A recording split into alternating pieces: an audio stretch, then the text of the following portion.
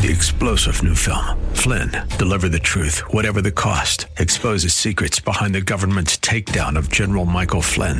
Flynn knew what the intel world had been up to. He ordered the first audit of the use of contractors. This set off alarm bells. He told the truth. He was the most dangerous person for Donald Trump to hire. They had to get rid of Flynn. Flynn, deliver the truth, whatever the cost. Available now. Watch it today. Go to salemnow.com. salemnow.com. Irreverent, over the top, and smart as a whip. This is the Rob Black Show. It's painful for me to say this. When I was 18 years old, I did not have dreams of getting into wealth management. I did not have dreams of working in wealth creation. Oftentimes I say CFP Chad Burton is a wealth manager and I'm a wealth creator. We kind of found each other. I think I was a financial influencer on YouTube. I think I was a financial influencer on radio long before anyone knew the term financial influencer. Just a general talk show, general advice on how to save money. I think in the hindsight, I'm pretty proud of what I've done. And honestly, when it's time to quit or retire, I'm ready. Pass the torch. There's a young woman right now named Katie, and she's got a podcast app. She's got this whole world ahead of her, and her podcast is Money with Katie, and she does a damn good job. And I've never met her. I've never crossed her. I've just seen her work, and there will be a time when the torch is passed to people like her. And I'm proud that shows like this kind of led the path. Jim Cramer's Mad Money will be replaced. Susie Orman, she should never have been in the industry in the first place. She's awful at what she does, in my opinion. Awful. Kramer, he started off a little too aggressive, tried to turn you into a hedgie. And what he should have done was get you into being a long-term accumulator. But I think he's fixed his ways. He's old, though. Tough to relate to us old white guys. And I say that only because in the industry, I look around, I see a lot of old white guys. And I'm not going to turn this into a thing on color, but it would be nice if we had more people represented in our industry. One of the more interesting people I've ever worked with in my life was a guy known as the Financial Avenger. And I'm like, why are you calling yourself the Financial Avenger? You're a cartoon. He's like, yeah, we created a comic. I'm like, okay. And what's your goal? And his whole shtick was he was an HIV positive gay man who wanted his money managed in the industry by someone who was potentially a gay man and potentially had exposure to HIV, so that he knew the ramifications of what his client was going through. It didn't exist, so he started it. I think that's incredible. I'm a man. I will never be a woman. I'm not talking gender pronouns or anything like that. I will never understand what it's like to be a woman in marriage and have a fear of financial security taken away from you during divorce. So when I talk to women about their financial scenarios, one of the things that come up instantly is, are you going to get married? You know, do you have a plan in case you get divorced? Who's going to get the house? Who's going to get the kids? Things like that. It's a tough conversation. And CFP Chad Burton has people on his staff, as does Stephanie Richmond, head EP Wealth, who specialize in divorce. And typically, I kind of want to see a woman specialized in divorce financial planning, because I think that the women are the ones who are oftentimes, not always, but in the past, oftentimes more susceptible to poverty in retirement than men. My mom outlived my dad by 20 years. It's not uncommon for men to marry younger and for women to outlive men historically. So I think financial planning is much more of a woman's issue than a man's issue. And that is a widely broad and generic statement, and I don't want it to be. But that's sometimes what I perceive. So I'll never have compassion or empathy. I just don't have it in me.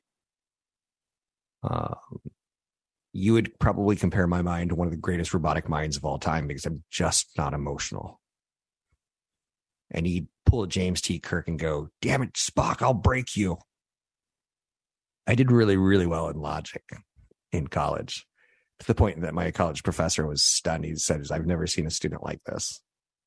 I really get logic theories really smoothly. So anyway, one of the things I wanted to talk about this segment is home flipping. And I started the segment by saying, I'm going to be embarrassed by what I say because I didn't see myself getting into this industry. At 18, I started questioning, how can I make a side hustle so that I don't have to work for the man? I had worked for AT&T at that point. I had got in the corporate culture, the horrible meetings in the staff room, the let's go beat the mules and get as much productivity out of them as we could. And I was like, I don't really want to do that. I want to start my own business. So when you're 18, you talk to your friends. And one of the best things you could do if you're 18 years old right now is start an investment club.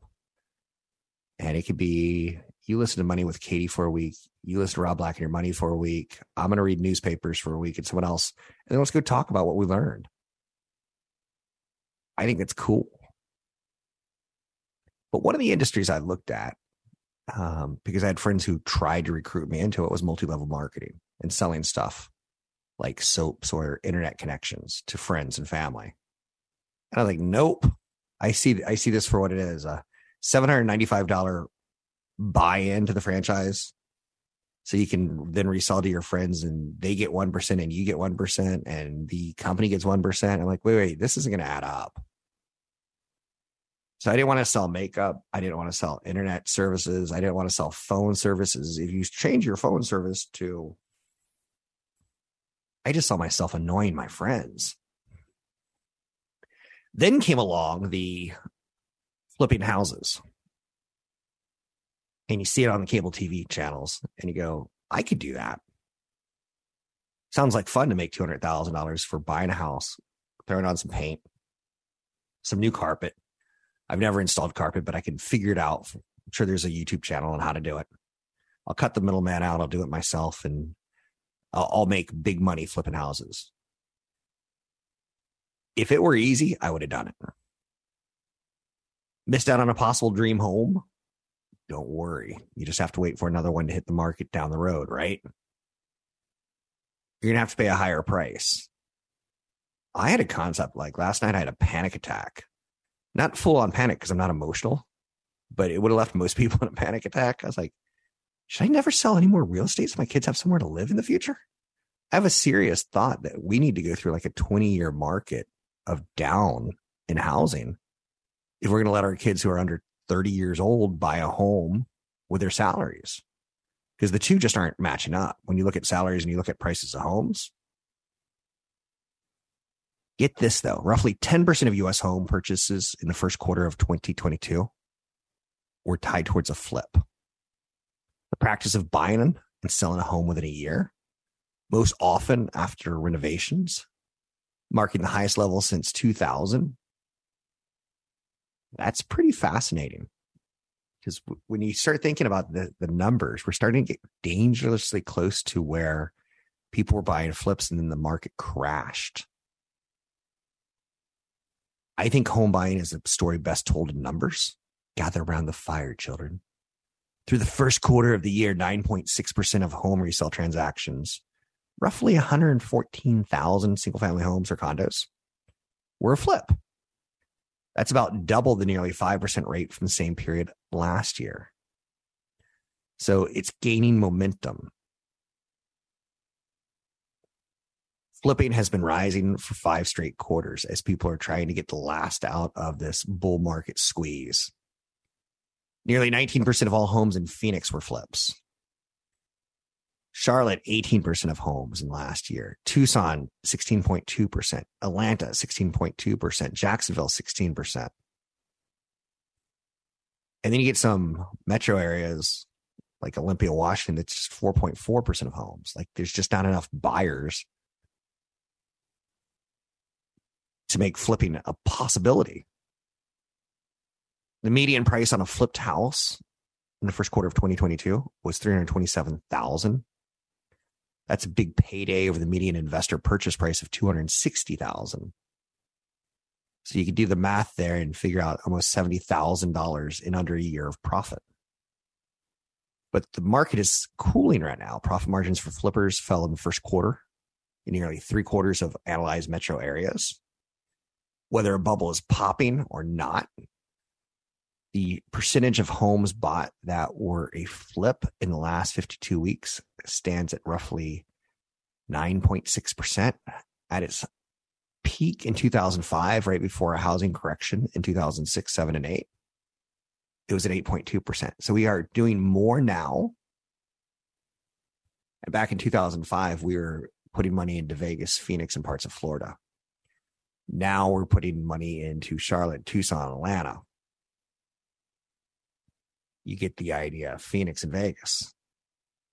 Markets that don't necessarily have the attractive features of high-paying jobs or great universities. When you take a look at the Bay Area, you see Stanford and Berkeley. You can say what you want about the colleges. They're really tough to get into, and they've got some of the best professors in the world. 1 minute. And then you get a job market that Facebook and Apple and Microsoft can just look down 101 and say, okay, do we want engineers from Berkeley across the Bay Bridge, or do we want engineers from Stanford? Down 101. So not only is the job market great, but the weather's great, and the food and restaurant infrastructure of what younger people want is great. Now the high cost of living, not so great. But we're kind of interesting on the whole flip area, aren't we? When you were 20 years old, what was your path to riches? Were you going to marry well? I had a friend who wanted to marry well so she can go out and get leftovers every night. That was her dream. We're all very funny in our 20s, no? Find me online at Rob Black Show, Twitter Rob Black Show, YouTube Rob Black Show. A straightforward approach to managing your money. The Rob Black Show. So I mentioned a podcaster that I think is doing a really nice job. I kind of want to coach her, but I kind of don't. It's her gig. I've never even met her. Her name's Katie, and she does a podcast called Money with Katie. If everyone could get their 15 to 25-year-old kid to listen to her, I think it'd be great. When I say I want to coach her, because sometimes she'll do like Instagram posts where she does do you want to have $1 million? And then she walks out of screen and she comes back with a cup of coffee and she'll go, no, on the Starbucks, and she'll walk off screen and come back with $1 million in her hands. And you're like, oh, I get it. That's a TikTok thing. Like, but I hate those. They're all the same thing now. Woman taking off makeup, and you're like, ooh, she looks different. Woman put on makeup, and you're like, ooh, she looks different. I think the storytelling needs to be reinvented from, freeze the camera to start the camera with a different scenario. Is not a great storyteller. Anyhow, Money with Katie. Rarely do I go off and say, I think this makes a lot of sense for people under 25, but I think it makes a lot of sense for people under 25. On occasion, I do shows dedicated to your 20s, on your 30s, and your 40s. I do shows dedicated to women in investing. She does this every day for people under 25. And the thing I would help change her with her is just to try to don't rely on gimmicks. Develop your own storytelling. Just my opinion, because I think she's all that in a bucket of chicken. So there you go. You're welcome. 800-516-1220 to get your calls on the air. On occasion, I see a story that just makes me cringe that I want to pass on to you. There's a company called Cerebral, and documents are showing that the company, it's a venture capital started mental health startup. And I think we all know during the pandemic, we were locked up. We weren't able to see our marriage counselors. We weren't able to see our therapists. I've done so much therapy in my life. I think it's one of the best things I've ever invested in, my own mental health. I had a dad who was kind of a jerk alcoholic. He wasn't the TV alcoholic where he'd, hit the kids when he was drunk. He'd just get drunk and pass out. And you can tell he got drunk because he drank slowly. And what he was he just wasn't there for his kids. So I've got 4 brothers who I call my 4 fathers, and then my biological father. I bring this up because from having a kind of a neglected childhood. And, I wasn't beat. I had everything I ever wanted. There just wasn't a connection with my father, which I think is important in hindsight. But anyway, I did a lot of therapy. So there's a company called Cerebral, you get the idea. Mental health app, trying to get you access to clinical standard research, clinical standard diagnoses, clinical standards, approaches to depression. But mental health is a complex issue, such as bipolar disorder. And what we're learning about this startup is that they were too aggressive with their healthcare approaches. And they might have messed up a lot of people with improper medication. Documents show Cerebral operated in a flagrant disregard of clinical standards. It took on patients who didn't have the resources to treat, sometimes putting them in danger of killing themselves. In some cases, patients with complex conditions such as bipolar disorder were assigned to clinicians who lacked sufficient training. Some clinicians were told that they were afraid that they would lose their licenses. Medical providers prescribed potentially lethal combinations of drug or prescribed addictive drugs to patients with histories of addiction. One source said family nurse practitioners threw antipsychotics around like they were candy. But these drugs are very serious medications that have very serious side effects. I bring this up because it's a story from the pandemic that makes a lot of sense. We're not going to see our doctors. We might as well do it online through a telehealth app. Except for sometimes it isn't a good idea. And this app is never going to see the light of day. This app is going to be shut down. This breakthrough for the medical community is never going to see fruition. What was a good idea that should have been approached intelligently and succinctly and precisely got rushed. Why do I do that? Because it's a great story. And sometimes the best thing you can do is walk away from great stories.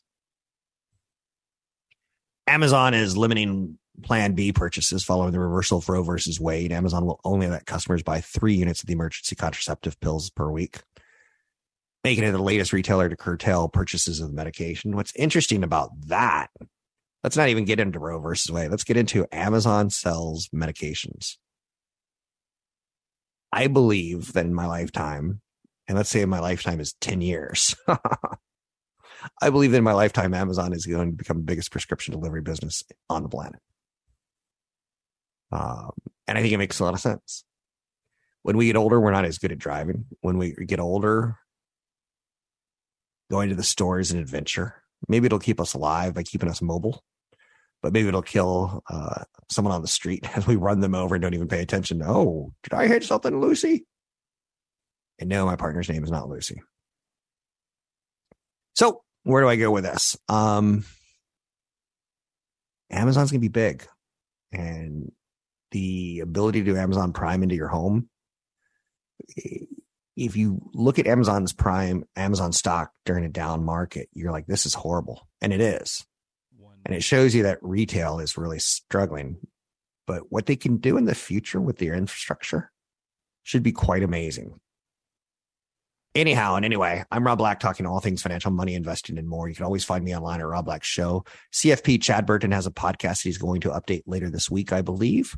You can find his podcast online under New Focus on Wealth with CFP Chad Burton. It's New Focus on Wealth. So you go to Apple or Google podcast stores, and you'll find it free of charge there. You can find me at Rob Black Show online. There's similar Apple and Google Music Play locations on your phone. Spread the word, people. There's some good stuff out there. CFP Chad Burton's got wealth casting. I've got wealth creation. Money with Katie's all pretty good for young people. I'm Rob Black, talking all things financial, money, investing, and more. An education-first approach to managing your money. This is the Rob Black Show. So on the podcast, you can't hear this song, but on the radio broadcast, you can hear Boy with Uke playing the song Toxic. My kids like the songs. He seems to be a catchy songwriter who plays a uke not well, in his own words. He wears a digital mask, kind of like a horror movie where you never get to see his face for obvious reasons. You don't know what is it. He's well marketed.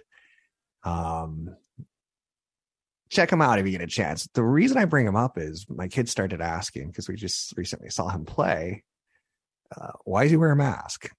And I said, the sad truth is, I bet he's not Caucasian. I bet he's got color on his skin that they're trying to market through hiding versus revealing. So like American Idol, many of the contestants were white for the longest period of time. And then there's pressure of like, we have a kind of bad track record of no diversity. And I don't know if I'm right on Boy With Uke or not, but it just shows you our society is not where we should be. I'm hoping he's Hawaiian, because ukuleles and Hawaii kind of go together. And I'm digging his music, so I hope he eventually takes his mask off and tells us a little bit more about his life. But that's neither here nor there. Let's talk about what we're seeing on Wall Street. Americans have opened a record number of credit cards. This is a big story. When the markets aren't cooperating and hitting all-time highs for us, we need to patch our leaks in our portfolios. And one of the areas where you can patch is look at your credit cards. Revolving credit in the United States increased by 19.6% from the previous years. Americans are grappling with inflation and we're turning to credit cards. This typically ends poorly, except for it doesn't. Whoa. We're going to spend on credit and we're going to spend our cash, our savings. We know that we had something like, is it 3 trillion? Let me see if I can't pull it up. 3 trillion in extra savings may push the Fed rate hikes too far. Americans are sitting on 815 billion worth of savings. In April, this may be good news for consumers individually, but bad news for the Federal Reserve, who is trying to get cash out of the system and not put back into the system. So households are flush with cash at this point in time. The highest number of individuals were flying this weekend. We're spending money. When we fly, we spend money. It's a tale that doesn't lie. So this weekend, we're going to see record traffic out of TSA. And when you hear that in your head, you should go economic alarm going off. This is going to be inflationary. As people not fight, but people wait for restaurant reservations. As restaurants go, you know what? We're paying more for our natural gas. We're going to raise prices. And we're paying more for the dishwasher, so we're going to raise prices. Headline consumer inflation is at 8.6%. But I want to go back to what we're seeing with credit. I love that our savings are great, and it's going to be a long, prosperous recovery from the pandemic.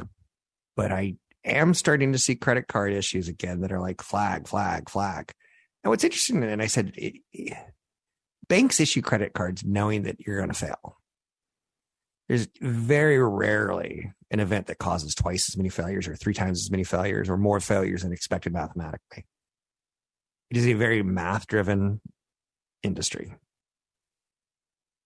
I haven't missed a payment. I looked at my credit history yesterday. And it's kind of because I look at my credit history, I pull 3 credit reports a year. And there's been more suspicious things on my credit report in the last 2 years than there have been in the last 20 previous to that. This buy now, pay later crap is dinging me because people are using my name and my phone number or something. They're not even using my credit. They're not even using my social security number to open up things. And then I get a call like, do you want to extend the warranty on that? Do you want to send a payment in now? I'm like, what? I didn't buy a Mac.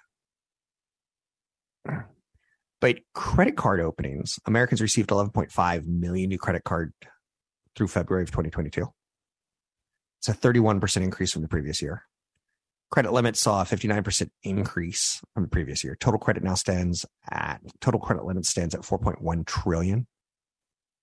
So we have a lot of money on plastic that we could spend. And we are. Household debt at the end of the quarter increased by 266 billion, standing at 15.8 trillion. That's 1.7 trillion higher than the end of 2019. These are staggering numbers. Mortgages are by far the largest part of household debt, coming in at about 71% weighting.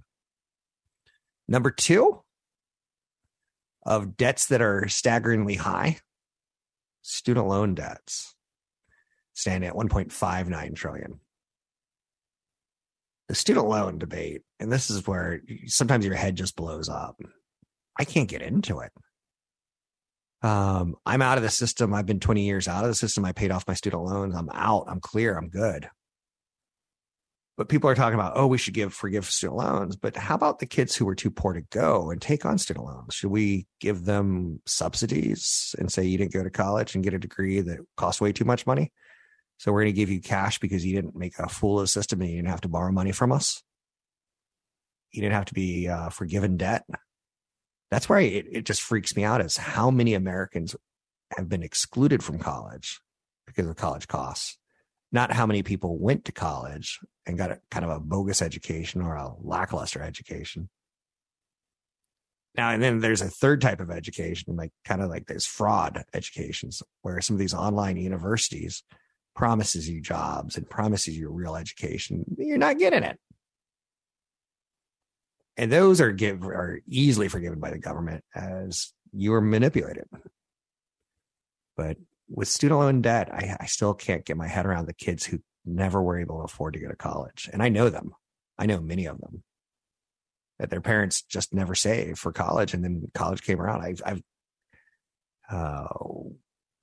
talked about her on air, and she's the girl who took government money and started investing last year. And she's like, I'm like you. I'm like, you're not like me. And then I kind of reamed her on the air the following day, and she heard, and I'm like, you weren't supposed to hear that. But I was like, she's a lovely person. She's a lovely mom, but she's not a great investor. She thinks she's a great investor. 1 week does not make a great investor. But I am seeing her raise her daughter, who's now a freshman in high school. And I asked her like 7 years ago when she was asking for financial planning tips, I'm like, you're going to send your daughter to college. Is the baby daddy in the picture out of the picture for college costs? And she goes, completely out. And she goes, I have no plan on sending my daughter to college. I'm like, wow. That was the first person in my circle that ever said that out loud. So clearly I'm hanging out with affluent people, right? She was the first person to say, I said, nope, didn't save enough for me, didn't save enough for her. She's not going to college. Like, there's loans and things like that. And she's just dead set on it. So mortgage debt is our biggest debt, 71% of our household debt. Student loan is our second biggest debt. 30 seconds. Mortgage debt is staggering when you take a look at it, coming in at household debt of $15.8 trillion. Wow. You can find me online at Rob Black Show, Twitter Rob Black Show, YouTube Rob Black Show. Find me, refer a friend to me. Coming up, we're going to be talking market updates with briefing.com. I'm Rob Black. The Rob Black Show is brought to you by EP Wealth. Learn more about EP's unique approach to managing wealth at robblackshow.com. Invest in what is really important. Rob Black has partnered with EP Wealth Advisors. Are you concerned with financial planning, tax planning, managing your investments, or just planning your retirement? Rob Black has partnered with EP Wealth Advisors. With over $12 billion in assets under management and more than 80 financial professionals at the helm, EP has your financial future in mind. Learn more by visiting robblackshow.com. That's robblackshow.com. So Monday, Tuesdays, Thursdays, and Fridays, I start my day typically by 6 a.m. reading the market update that Patrick O'Hare with briefing.com throws down. I save myself from reading it on Wednesdays until I get to talk to him on air at 7:30 Pacific Standard Time.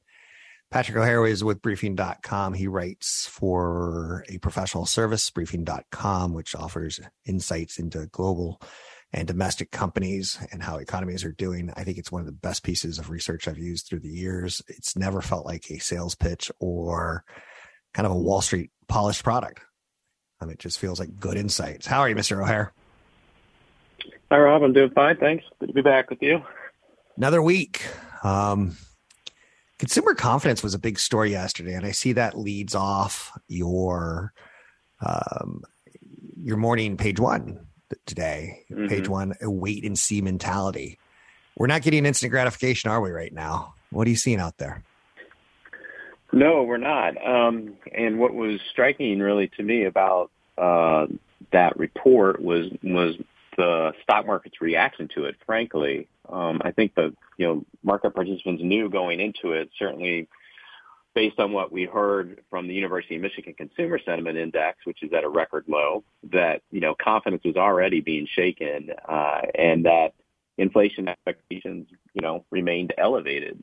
There was a little bit of relief on the inflation expectation side in that Michigan sentiment report, but it went the other way, and the consumer confidence number from the Conference Board saw the year-ahead inflation expectations bump up to 8% from 7.5%. And so it was the report that conjured up worries about stagflation, and they just came home to roost again. And you just saw buyers go on strike following that report, and it kind of upset the apple cart a little bit here as we move to quarter end, when a lot of participants are thinking that the market is primed anyway to see some upside thrust here because of some, rebalancing activity at quarter end. But the way that the market behaved yesterday kind of threw that all into question. And so today you've got this mixed, choppy action that reflects more of a wait and see mentality, really, to see how the tape is going to trade following what was definitely a disappointing session yesterday. So I find myself, as I talk to market analysts and strategists like yourself, I'm trying to frame it for the consumers at home, for our friends and family who are casual investors that don't expect a lot from 2022, but yet we're still seeing sometimes on CNBC and Bloomberg Media, some people are expecting a 20% rally. They expect the S&P 500 to end up for the year.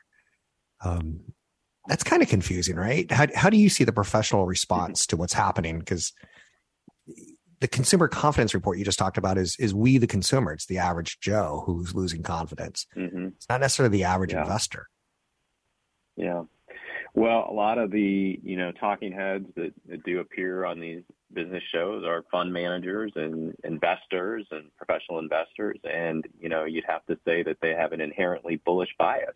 They want, I think we all would rather have a market that goes up rather than down, and it's easier to sell in a market, a bullish outlook versus a bearish outlook.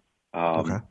Might be somewhat Pollyannish, though, really, to think that we would see somewhat of a strong recovery like that in the second half of the year. And I'm not saying it can't happen. I'm just saying if you look at things the way that we do from a fundamental standpoint, the odds seem stacked against it, especially right now when you have you've seen the multiple compression, right? But you haven't seen any cut to the earnings estimates. And that's going to be the next shoe to drop. And that will maybe give us some insight as to whether the considerable selling we've seen in the first half of the year has priced in, a notable markdown in earnings estimates. We don't think that the market has necessarily just yet. So, when you juxtapose that then with, more than one major central bank out there saying that they're going to be raising rates aggressively to get inflation under control, it just raises concerns, some real concerns that the growth outlook is going to remain disappointing on the economic side. And if that's going to be the case, it's likely going to remain disappointing on the earnings side. And you don't have any good sense yet that the Fed is close to being done raising interest rates. So the pathway to a material rebound effort like the one you're referring to is still really murky.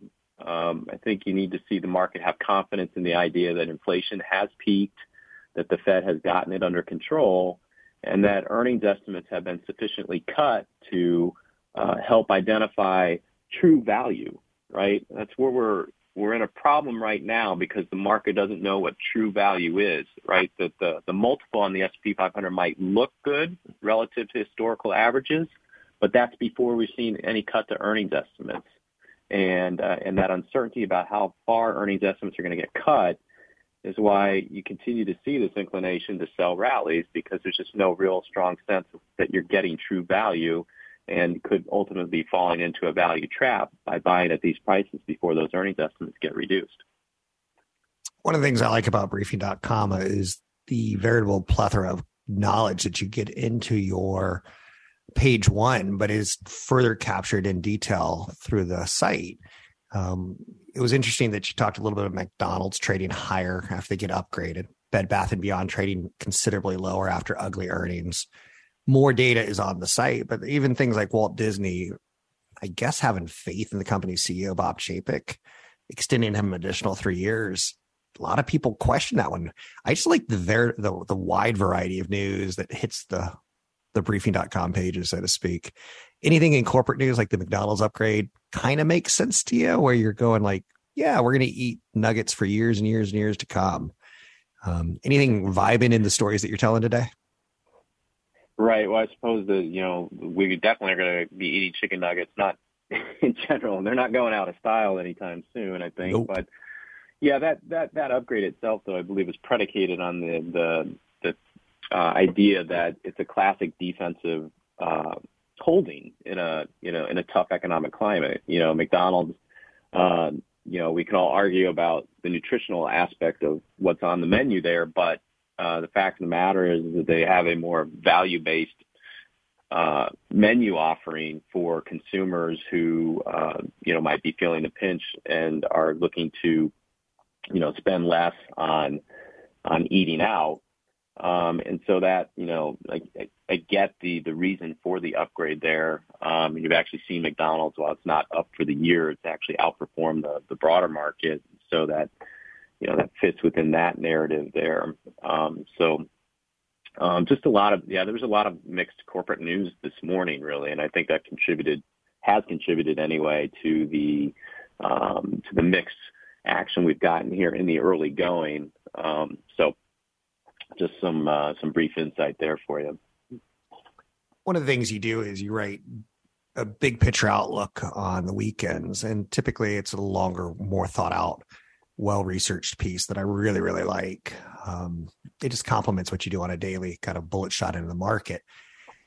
What's the big picture right now? Are we looking at the second half of the year? Are we kind of the way we're talking about it is it's kind of a wait and see mentality. What are we waiting and seeing on for the second half of the year? Right. Well, we are certainly waiting to see what the trend in inflation is going to be. We're waiting to see if the Fed gets, closer or actually hits that terminal rate sooner than expected. And we're waiting to see, as I alluded to a little bit ago, just where, the earnings bogey is going to come in. If we were to achieve the current earnings estimates, then we're in a great spot right now, right? And you do have some relative value in the market. We just don't think that that's achievable, though, based on all the writing on the wall, including what we saw in the confidence surveys, what we're seeing in persistently high inflation, namely persistently high gas and food prices, right? And these issues are not just unique to the United States. They're very apparent in Europe as well. So that's, we're waiting to see if we're actually, hitting a valuation trough. And we, we're not there yet. I mean, the visibility to that is not there yet. And then price action will ultimately confirm, whether we've hit a bottom here. And, yesterday's price action alone suggests that, that we haven't. And so if we get more bad news, but positive price action over a sustained period of time, then there'll be more confidence in terms of accumulating stocks at these reduced levels. But if you continue to get bad price action on bad news, then we'll likely continue to leak lower as the second half of the year unfolds. We've got less than a minute. Is there any last second pitches you want to throw out at us? Well, relative to the big picture, something I might be exploring this week is just we saw last week the market seemed to be cheering the fact that commodity prices were coming down, but I think we have to be careful what we wish for in that respect, right? That will help on the inflation front, but it's also a reflection of weakening growth prospects. And with weakening growth prospects comes weakening earnings prospects. And so that's not necessarily the best thing for stock prices. So, that's something that probably flesh out here in the big picture column this coming Friday. It's going to be interesting watching your big pictures and looking back on them in years to come, because I think they age pretty well. People could find you, Patrick O'Hare, at briefing.com. like I've said for 20 plus years, a reliable source of domestic and international news that you can use, especially when it comes to economic fronts and investment ideas. There's a lot going on there, from IPOs to daily economic headlines. Find it at briefing.com. That's briefing.com. Find us at robblackshow.com. robblackshow.com. 3-star General Michael J. Flynn, head of the Pentagon Intelligence Agency, knew all the government's dirty secrets. He was one of the most respected generals in the military. Flynn knew what the intel world had been up to. He understood its funding. He ordered the first audit of the use of contractors. This set off alarm bells.